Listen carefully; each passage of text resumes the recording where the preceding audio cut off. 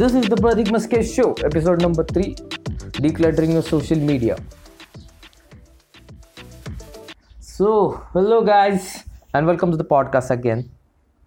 I hope you all are doing well on your quarantine vacation. I hope you all are fine. I hope you all are learning at least one new skill in this whole quarantine vacation that you have got. This podcast is going to be about social media addiction and decluttering the social media and what is social detox. So make sure that you watch this podcast till the end. So let us start. Let us start with a very primary thing that is the base of all these businesses, and that base is something which is called as dopamine addiction. For people who don't know what dopamine is a chemical substance in our body that drives us into wanting a pleasurable experience. Yes, that is not the chemical responsible for the experience of something pleasurable, but that is the chemical that drives the force. So suppose if you are hungry and you decide to eat a burger, and so you decide to go in your favorite burger outlet. Yeah, of course I'm talking about the times when all the stores were open. So you are hungry and you decide to go and eat a burger, and while you are on your way, your dopamine level starts to increase. It increases, and it is, and when you reach the burger outlet and you see the burger patty sizzling, it is at a very high level, and it is at the topmost level when you take the first bite, and then it slowly decreases. So that is what dopamine is. Dopamine is something that drives us into wanting something pleasurable. Dopamine is the same hormone that get released when you are in a queue for movie tickets. It is the same hormone that you experience when you are when you're in the stadium and you are waiting for the game to get started. So it is something that excites us. So that is dopamine. And when you get addicted to this feeling, that is known as dopamine addiction. Dopamine is also directly proportional to novelty. For people who don't know what novelty is a quality of being new and original. So we get really excited when there is something new, when there is something original. And on this behaviors of ours, there are people who are making money. There are a lot of companies that you guys know very personally, like Instagram, like Facebook, like Google, like YouTube, like Snapchat, like every other app that is on your phone. So what are these apps? These apps are basically a advertising company. Yes, they might be selling other services as well, but most of their revenue comes from advertising. In 2016, almost 97% of Google income came from online advertising. So there are two types of advertising. One is something I like to call as general advertising, and one is a targeted advertising. So in general advertising, you show your ad to a mixed group of people. They might or might not be interested in your product or the services that you're providing. But what happens in targeted marketing is that you show your ad to a target audience which is really interested into your ideas. So what happens is when you log in into this app, your data gets saved in their databases, right? And on the basis of activity you are doing, on the basis of what pages you are following, what people you are following, what messages are you typing, what are the conversations you are having, these apps bifurcate you into different type of person. They bifurcate you on your political inclination, they bifurcate you on the food that you like, on the fashion that you like, and on every aspect that you like. So they have a database ready. So whenever a company comes, they have an target audience always ready. So in order to keep their business going on, and in order to make their business more efficient, it is the job of their engineers and their designers to make sure that the app is designed and programmed in such a way that you are always hooked to your phone, because that is how they will get their market, right? So what happens is they try to link your dopamine addiction with their app. And how do they do it is they include a certain factors into their apps, like novelty. What is novelty? As I told, it is a quality of being new every time. It is a quality of being original every time. So what they do is they make sure that your feed is automatically, it is customized to the type of user using it. It is not the same for everyone. It is customized to your liking, your disliking, and what your inclinations are. And also they add a factor of novelty when they have the little notification sign over there. So what happens is, when there is a new notification, your bell rings or a notification comes, the sound comes, if you have the notification sound on, what happens is, whenever your brain hears that sound, your brain know that there is something new. So your brain senses a form of novelty over there, and at that point it triggers the circuitry and your dopamine rush starts. And your dopamine rush is just going on till you pick up your phone and you see what notification you have got. So that is the point when they add a new novelty factor over there. So now the question comes, is social media really bad? Is it wrong to be on social media? If you are not on social media, then you are doing your biggest mistake ever. What's wrong is integrating social media as an integral part of your personal life. Because what happens is, there is a dark side of social media. Social media gives you unrealistic expectations. You follow all the celebrities and all these so-called influencers on Instagram, and you see their bright life, you see their happy life. But are they really happy? There is a team that is there to make sure that their photo is getting clicked that way, that makes them look happy. Many of the influencers are really really depressed. A few months ago, when Instagram had a program in which they removed all the fake followers, a so-called influencer lost around like 17,000 followers, and he went into depression, and then he committed suicide. So that is what is happening. It is giving you unrealistic expectations. Suppose if I am a middle class boy, and I am constantly following all the celebrities and all, and I am from a middle class family, and I see all this fancy weddings of Priyanka Chopra and all the celebrities that are happening. So what happens is that in my mind, the picture of an ideal wedding is that I have to go somewhere out of India, somewhere something like really fancy. I need to spend like lakhs or crores, and then that event would be a successful event. But of course, in real life, that is not always possible. You don't always get what you want, right? So what happens is, whole there is a huge gap between the expectations that are set by social media, what they show as an ideal life, and what you actually live. So this leads into depression.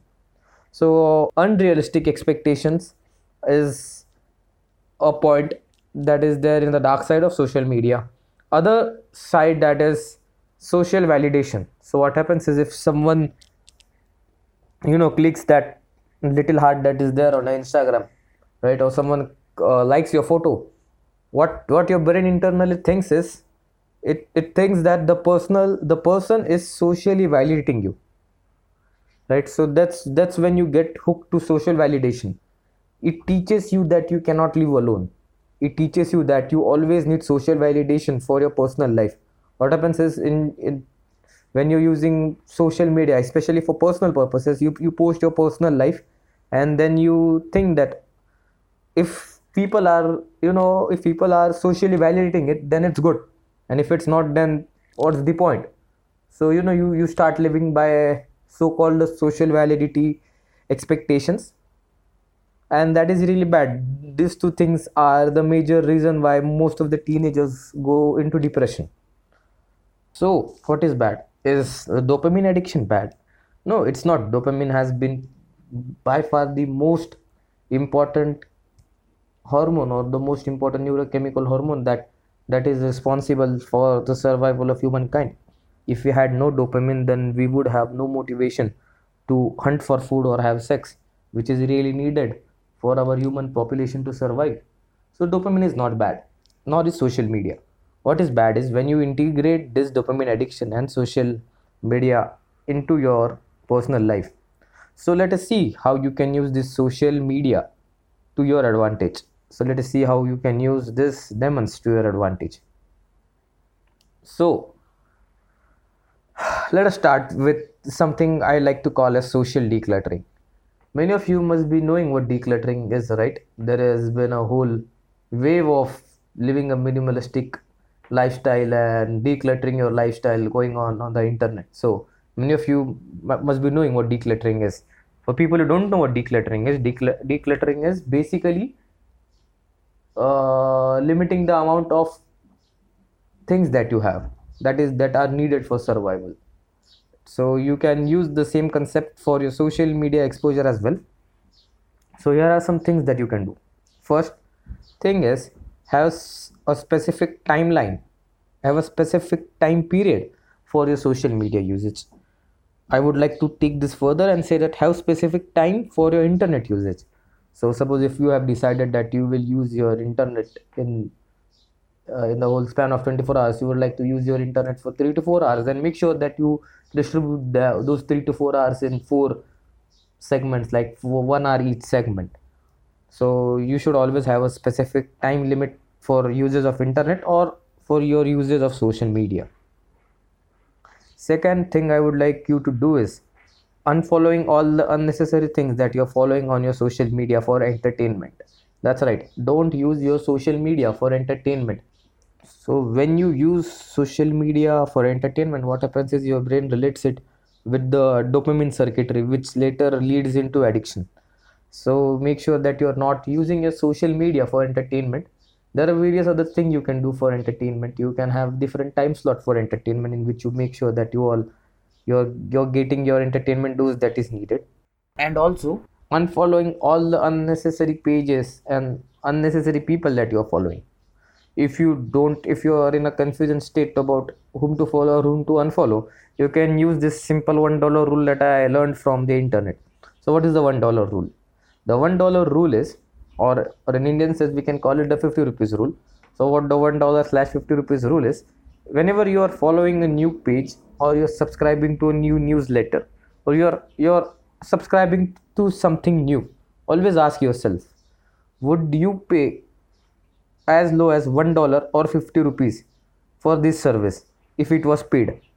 If your answer is yes, then do follow him or do follow that page, because that means that the page is giving you some value. If your answer is no, then just don't follow them.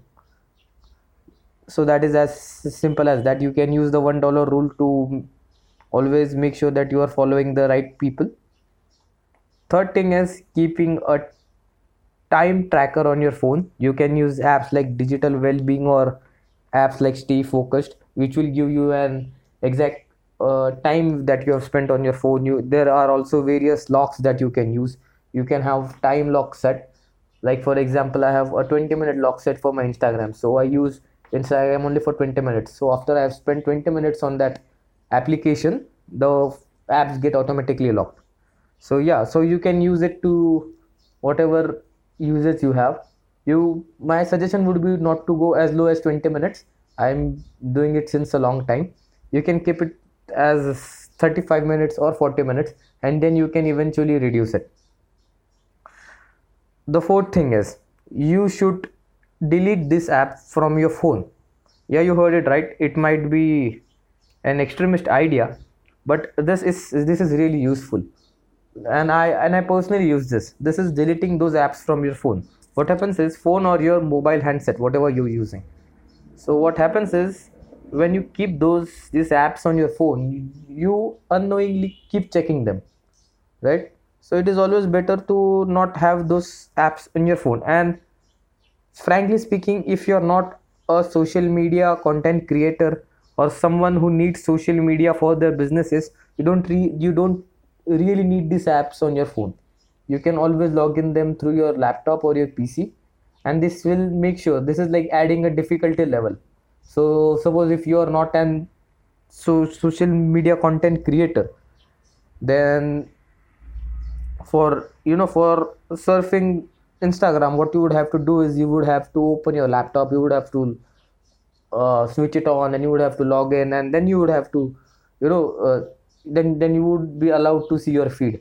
So that adds an difficulty level so that you can do. Fifth thing is, this is the thing I learned from Cal Newport book, the which is deep work, and this is having a craftsman's approach towards your social media. The social media apps that you are using, you should see them as tools, and you should have a craftsman approach. Whenever a craftsman is about to make his art, he selects only a particular amount of tool that are needed. He doesn't select every tool that is there in his inventory. You should have the same approach, and using, like, in simple words, I would like to say is that use social media only for your professional reasons. So you will come to know that many of the apps that you are logged on into are actually useless, and you don't really need them. And the last thing is something again from the book of Cal Newport, Digital Minimalism, which is called as social detox. So what is social detox? Social detox is a 30-day experiment in which it's quite an extreme experiment, but believe me, it is not that hard. I have done it. What happens is, in social detox experiment, you select a 30-day span where you would be not using any of your social media, and it's not that hard. You will get used to till the second or the third day, and it would be quite useful. And you will come to know that time is not really short. You have a lot of time in your day. You can learn new skills during those 30 days. You can even do it now.